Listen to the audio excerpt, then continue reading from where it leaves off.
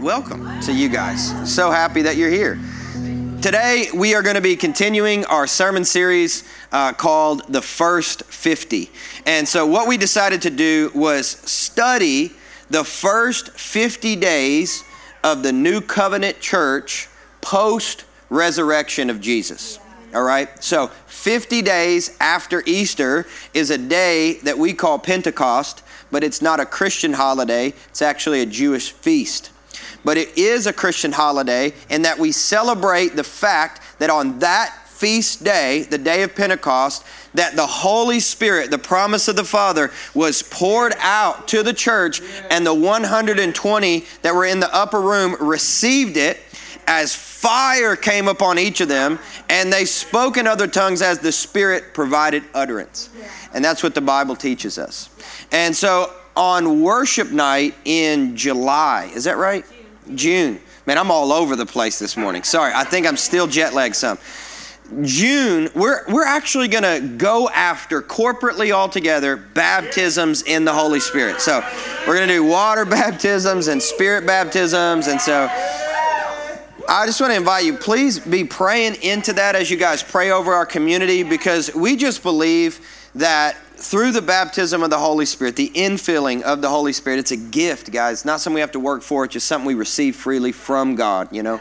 But it empowers us. It empowers us. We have a Spirit-filled life that is extremely powerful before heaven. And so I think everybody, should be baptized in the Holy Spirit. And so if you're hungry for it, come out to that worship night, and we're going to go after it. So when we look at the first 50 days, it really begs the question, what did Jesus do when he got up out of the grave? You ever thought about that before? So much of what we study has to do with what Jesus did pre-crucifixion. But we really need to consider what Jesus did, how Jesus lived, and what Jesus taught post-resurrection. Now, in Acts chapter 1, verse 3, the Bible teaches us that Jesus presented himself alive to them after his suffering by many infallible proofs, appearing to them 40 days and speaking about the kingdom of God. Now, for me, when I read this verse of Scripture, I get real curious, because I'm like, he spoke about the kingdom of God. I want to know what those sermons were. I can't wait to get to heaven and listen to those podcasts. Because if Jesus was talking about the kingdom of God right before he ascends to the Father, you have to believe that these were some important messages for the disciples to receive before he ascended into heaven, right? And we never see Jesus sit down or set up a podium. We never see Jesus playing a PowerPoint presentation like, hey, disciples, gather around. I'm going to give you the 7 points to living in the kingdom of God. That'd be awesome. I wish that was in there, but it's not. But what we do see just through certain stories is Jesus revealing kingdom truths. He's revealing key ingredients to a kingdom lifestyle. And so 2 weeks ago, we talked about one of those key ingredients to a kingdom lifestyle, which is fishing. Right? If you look at John chapter 21, which is where we're going today, if you want to go ahead and open it up. But the very first portion of John chapter 21, we read and we studied the breakfast by the sea story. And, Jesus and his disciples are having a conversation around fish. And Jesus is actually revealing to us a key ingredient to the kingdom lifestyle, which is fishing for men. Everybody say evangelism. How many of you guys know that we're all called to evangelize? Yes. Man, I hope the next two services are just as excited about that part. So today we're going to continue that story and continue looking at that same conversation in John chapter 21. So turn in your Bible, John 21. If you don't have it, you can read it off the screen. We're just reading 15 through 17. So when they had finished breakfast, Jesus said to Simon Peter, Simon, son of John, do you love me more than these? Now, I want you to notice something here. All of the disciples are there, right? Because he's hanging out. Well, a majority of them are there. They're hanging out, they're having breakfast. But now Jesus is turning his attention away from the group, and he's turning his attention towards one of his disciples who is named Peter, whom he named Peter. But look at the way that Jesus addresses him. Jesus said to Simon Peter, doesn't even call him Peter. He calls him by his full legal name, which is how you know you're in trouble with your parents. You know what I'm talking about? Whenever your parents wanted to get on to you, my mom was like, Lyle, Benjamin, Phillips, come here right now, and I knew whenever I got all three of my names, there was a sense of severity as well as urgency. And so I have to believe that Jesus is calling out Peter here in a very formal way to try to drive home a point. Peter, I've called you out. I've selected you amongst the group because you and I are about to have a very serious conversation. So are we all together on that, right? So he says, Simon, son of John, do you love me more than these? And he said to them, yes, Lord, you know that I love you. And he said to him, well, feed my lambs. He said to him a second time, Simon, son of John, do you love me? And he said to him, yes, Lord, you know that I love you. He said to him, tend my sheep. He said to him the third time, Simon, son of John, do you love me? And Peter was grieved because he said to him the third time, do you love me? And he said to him, Lord, you know everything. You know that I love you. And Jesus said to him, feed my sheep. So today, the title of the message is Catch Fish, Feed Sheep. All right? John 21. Catch fish, feed sheep. So we're going to continue the same storyline here that we left off on 2 weeks ago, from Jesus encouraging his disciples to catch fish, now turning his attention to Simon Peter and encouraging him to tend the flock. So this is so good that we can look at the whole of John chapter 21 and recognize two key ingredients in the kingdom lifestyle. Remember in Acts chapter 1, we read the verse of scripture that Jesus was walking and talking with his disciples for around a 40-day period, and he was teaching them about the kingdom of God. Well, these are two of the primary ingredients when we're discussing the kingdom of God. They are fishing and they are shepherding. They are evangelism and discipleship. So when we talk about evangelism, we talk about fishing for men, right? How many of you guys fish? 1, 2, 3 people. Okay, that's millennials. We don't do things like this very often, As a kid, I did a little fishing with my papa, And fishing is just one aspect of the job. Once you catch the fish, you then have to clean the fish, right?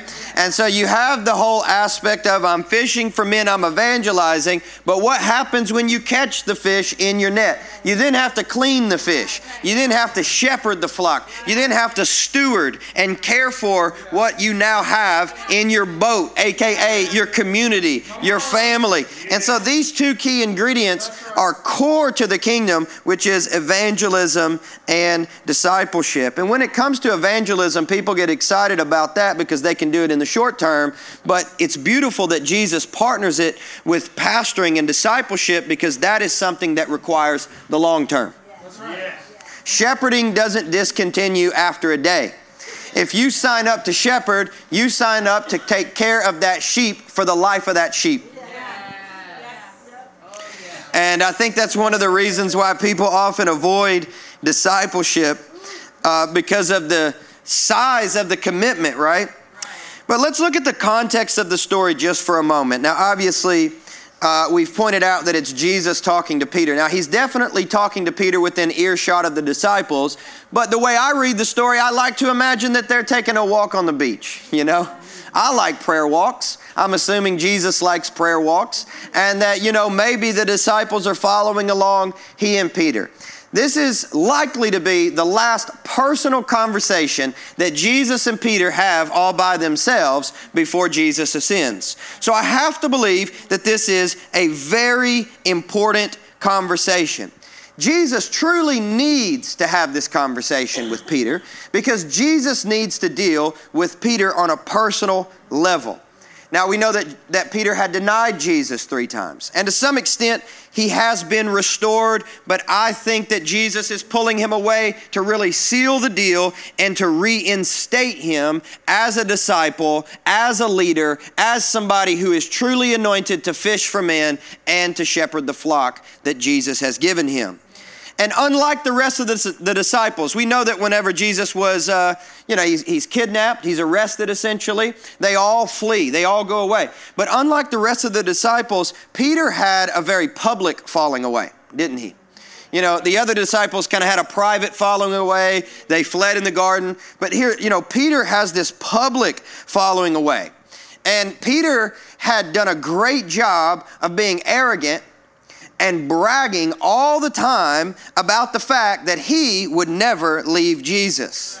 But then here we see Peter on the night that Jesus is betrayed, publicly and personally denying Jesus 3 times to his face, disowning him, essentially slapping his friend in the face in his worst moment of life, and then falls away from the Lord. And since Peter's mistake was so public, I believe that what Jesus is doing in this conversation is providing a homecoming for Peter that is also public.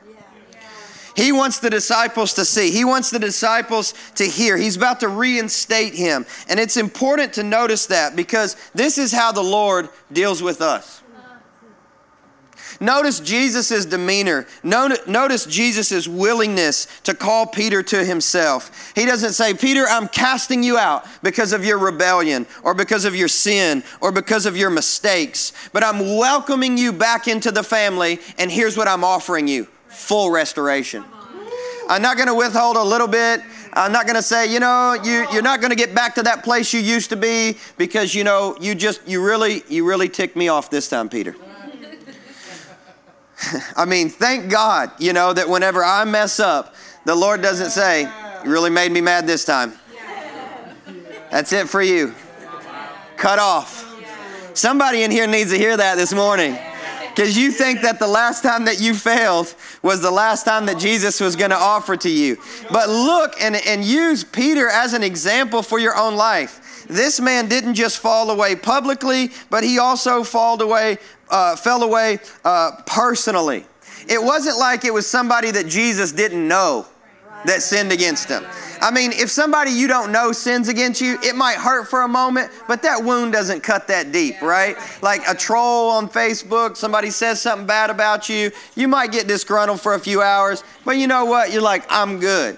Now, how does it feel though when a friend, a close friend, somebody you've been walking with every single day, somebody you've sacrificed for, somebody you've shared resource with, somebody you've sown into, you've sat at the dinner table with many times over, somebody that you just finished washing their feet, somebody that you love and that you're preparing to die on the behalf of, looks you in the eye and says, I don't even know that person. And it's in the moment of your greatest need, and they say, you don't even know that guy. Not only was Peter's falling away public, Peter's falling away was personal, man. Like it was a personal wound to his friend Jesus, and yet look at Jesus.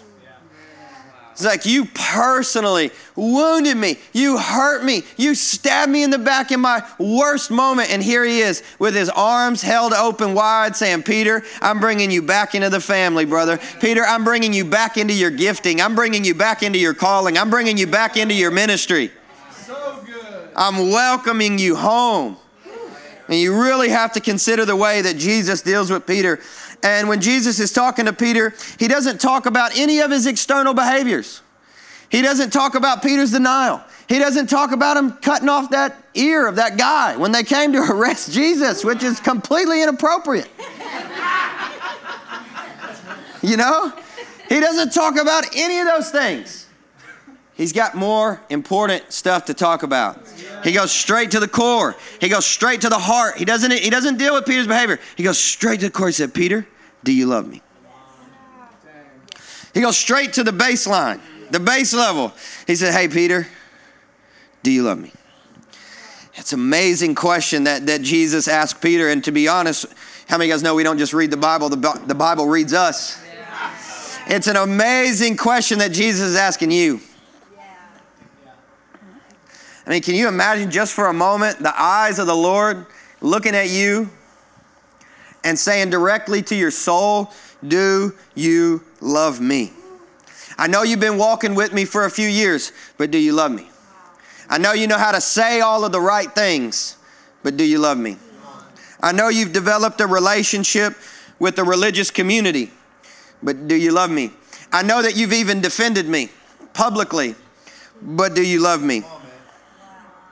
He said all the right things, but do you love him? This is an important question.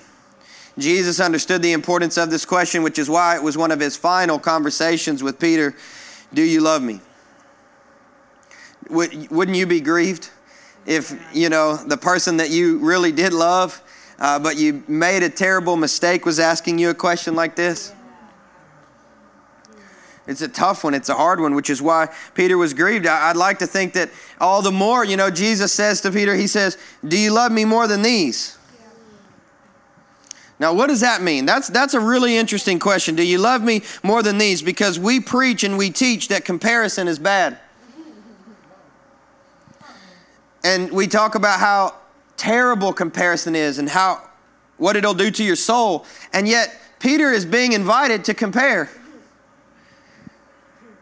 Jesus says, do you love me more than these? More than what? Was it his hobbies? Peter was a fisherman. We know he enjoyed fishing, and they had just caught 153 large fish. Was Peter motioning his hand towards the net of the fish and say, do you love me more than your hobbies?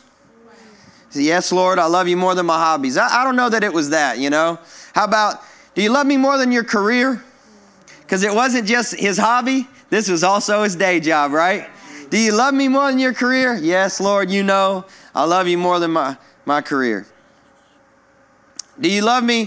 Do you love me more than you love your friends, Peter? Do you love me more than your relationships? Yes, Lord, you know that I love you. All these questions are valid, but I don't think it was the question that Jesus was asking. The question that Jesus was asking was, do you love me more than these friends of yours love me? Jesus is literally inviting Peter to compare his love for Jesus with his friends' love for Jesus. Now, this is something that we are told never to do. You don't compete. You don't compare.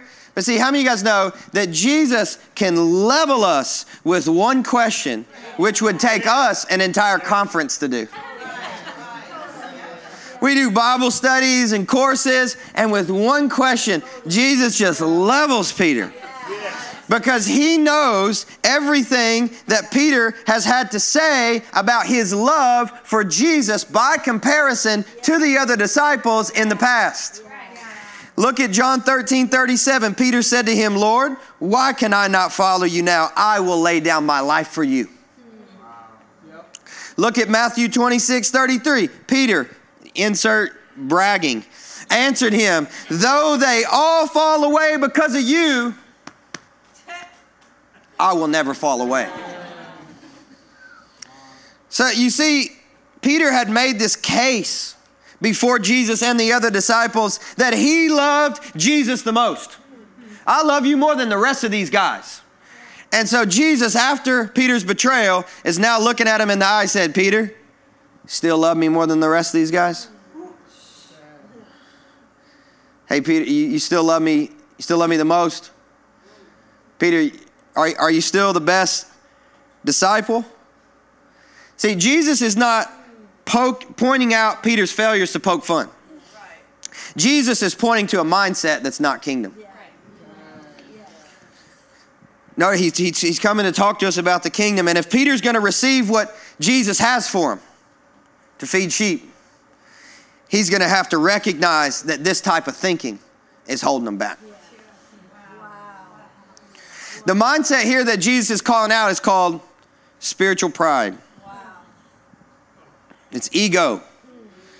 It's arrogance. Oh, so you think you love God the most, huh? I feel like this part's hitting home for whatever reason. Oh, so you're the best. So you're the most anointed. All right. Cool. Good for you. Jesus levels Peter with these questions. And to do what God had called Peter to do, he knew Peter had to be humble and Peter had to be broken. Which brings me to the first point that I want to encourage you to do today, which is ask God to break you. If you're going to feed sheep, that's the first thing we need to do, is you need to ask God to break you. If you're going to do what God has called you to do in the way that God's called you to do it, you've got to be broken. You've got to be humble. You've got to go low. You've got to be completely dependent upon Jesus. Because in the kingdom, it's always brokenness unto breakthrough. Brokenness unto breakthrough. As Christians, brokenness is our baseline. I want you to think about the snotty mess that you were when Jesus found you and you surrendered to Him. Dependency looks like something. Surrender looks like something. And it's hard to have an ego when you're weeping. It's hard to have an ego when you're crying your makeup off. And look at how Peter responds in verse 17. He said, Lord, you know everything. You know that I love you. Notice here what's happening is Peter has stopped boasting in his own strength, and he is now making an appeal on the knowledge of God. He says, Lord, you know. See, he doesn't even put his confidence in his own strength anymore. He doesn't say, I love you. That's right. He doesn't even put any confidence in himself. He says, no, all of my confidence is in the knowledge of you. All of my confidence is in your knowledge of me. I don't even think about my own strength anymore. Lord, you know. Lord, it's you. No longer is he dependent upon himself, but he is surrendering, opening his arms up in the same way that Jesus is to receive him back. He's opening his heart up to receive Jesus in a new way. And it's in brokenness that we have a posture of receptivity. It's in humility that we're open-handed and open-hearted. And he appeals to what God has, his gaze upon God, and his hands are open. And I want you guys to remember something from this first point. In the place of brokenness is where assignments are passed out. All right, it's in brokenness. That's where assignments are passed out. Okay, if you're called, and we are called to serve a certain people group. All right, what's going to allow for inertia in serving that people group is our brokenness on behalf of that people group.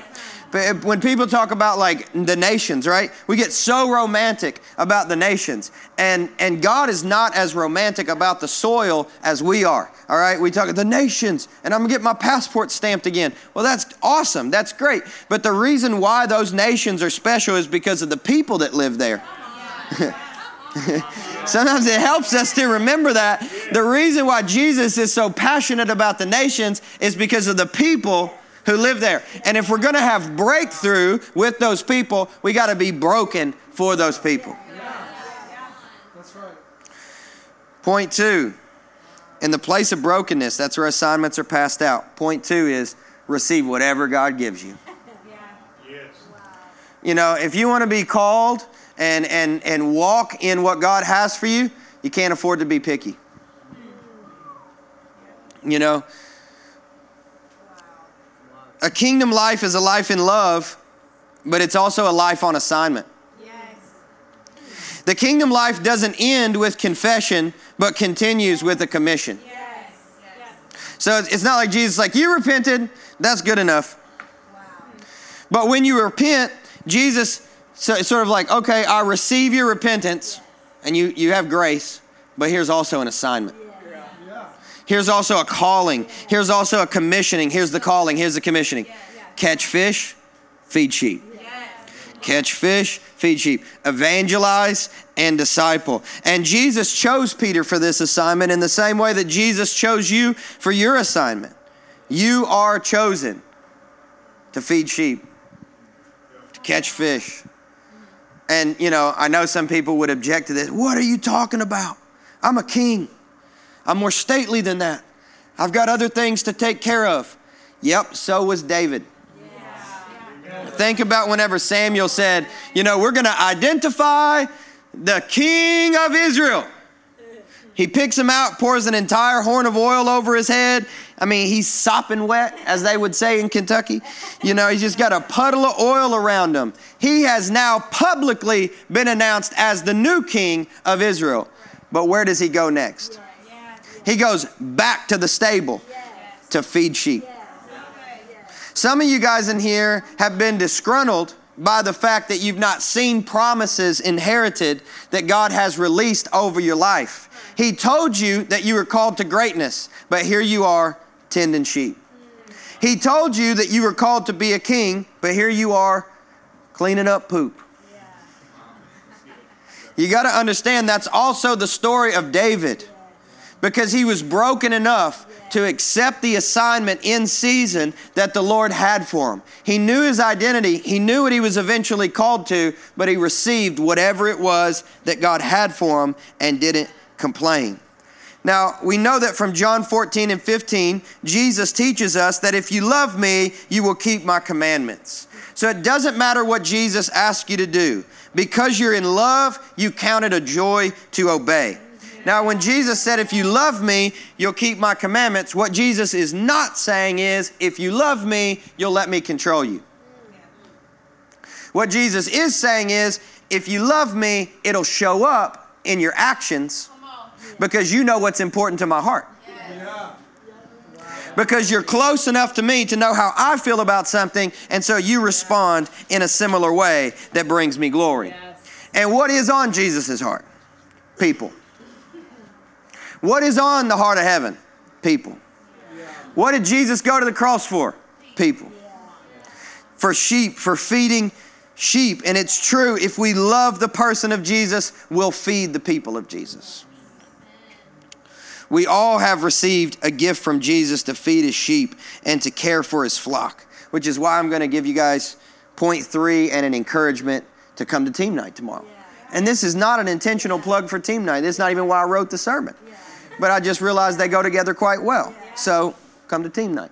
Number 3, get involved in serving God's people. All right, so I'm going to move through this last part pretty quickly because I don't want to go too far over time, but I think this is really important.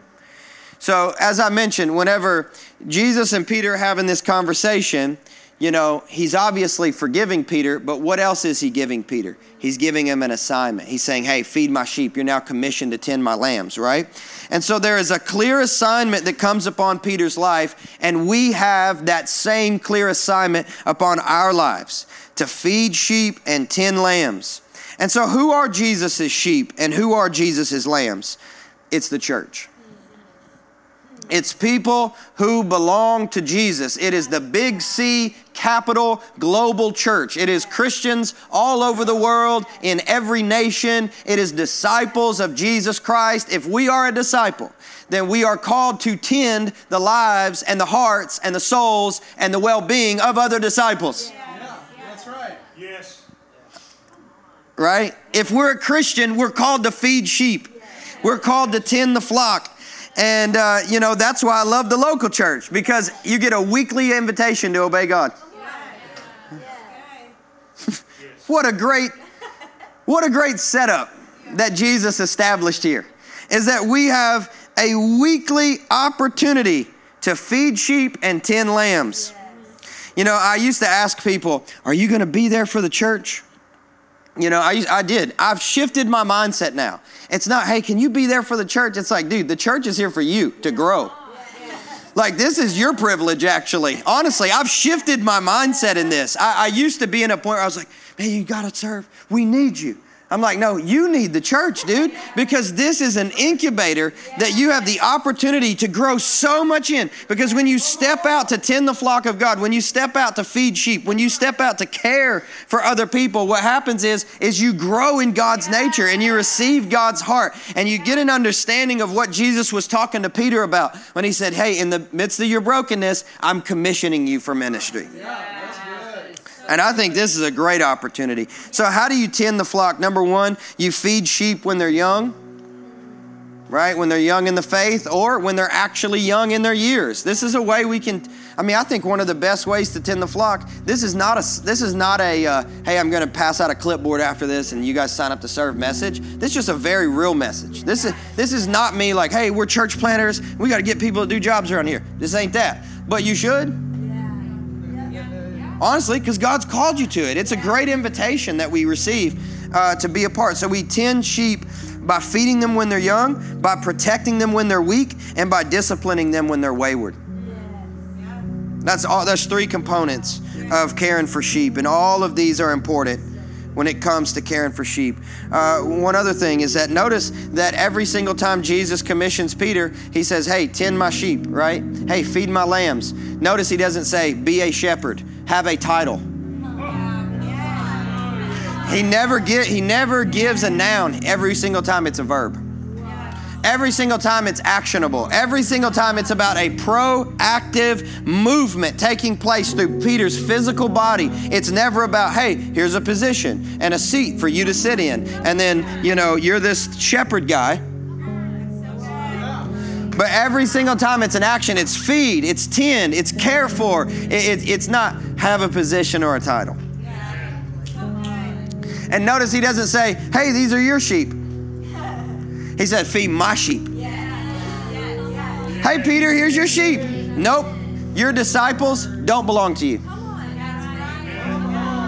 Listen, none of you, Allison, our lead pastor, none of you belong to me. None of you belong to us. We have the responsibility of caring for you and helping to steward your participation as part of this community, but we don't own you. Some of you guys should get real excited about that because you've had a different experience before. But in the same term, you don't own your shepherd.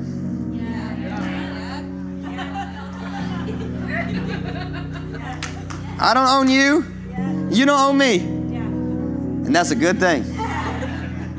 Because we all belong to the Lord. We all belong to the great shepherd. Right?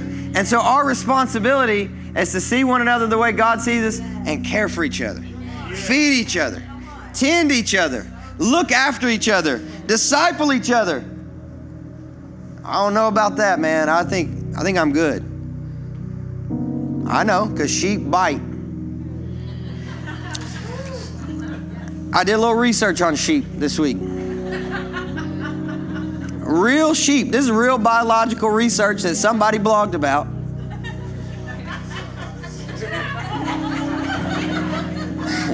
So I'm going to tell you what they said. Sheep bite, they headbutt, they're extremely independent, they get jealous of each other, and they carry around emotional baggage. That's true. That's true. You know what else that I didn't write down about sheep but I also learned is they know when you're up to something. They know, they're like, something ain't right. He's like, you got the clippers? And they're like, Isn't that the way it is? Isn't that the way we work with each other?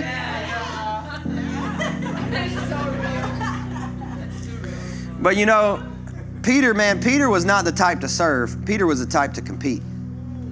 And that's what he'd been doing up until this moment. But see, Peter's made new in this moment. He becomes a new type of minister.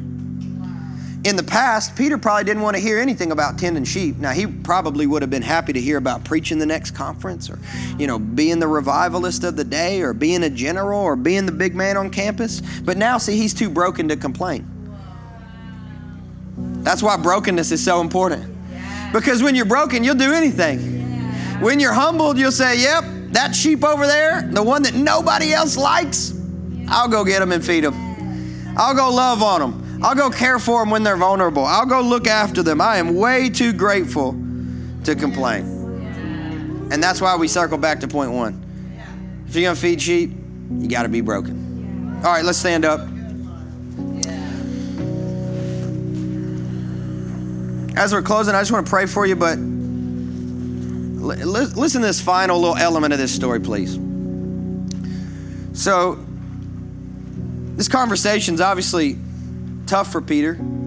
Jesus asked, do you love me 3 times? But Peter had done something else 3 times. And he had denied Jesus 3 times. So what Jesus is doing, knowing, because he prophesied it, that Peter would deny Jesus 3 times, is he is reinstating him 3 times. Every single time you turned your back on me, I received you back. Every single time you denied me, I receive you back. That's right. You said it 3 times, well, I'm saying it 3 times. See, it doesn't matter how many times that you may have turned your back on Jesus or the calling of Jesus in your life. Jesus is there to reinstate you and not only restore your identity, but restore your anointing as well.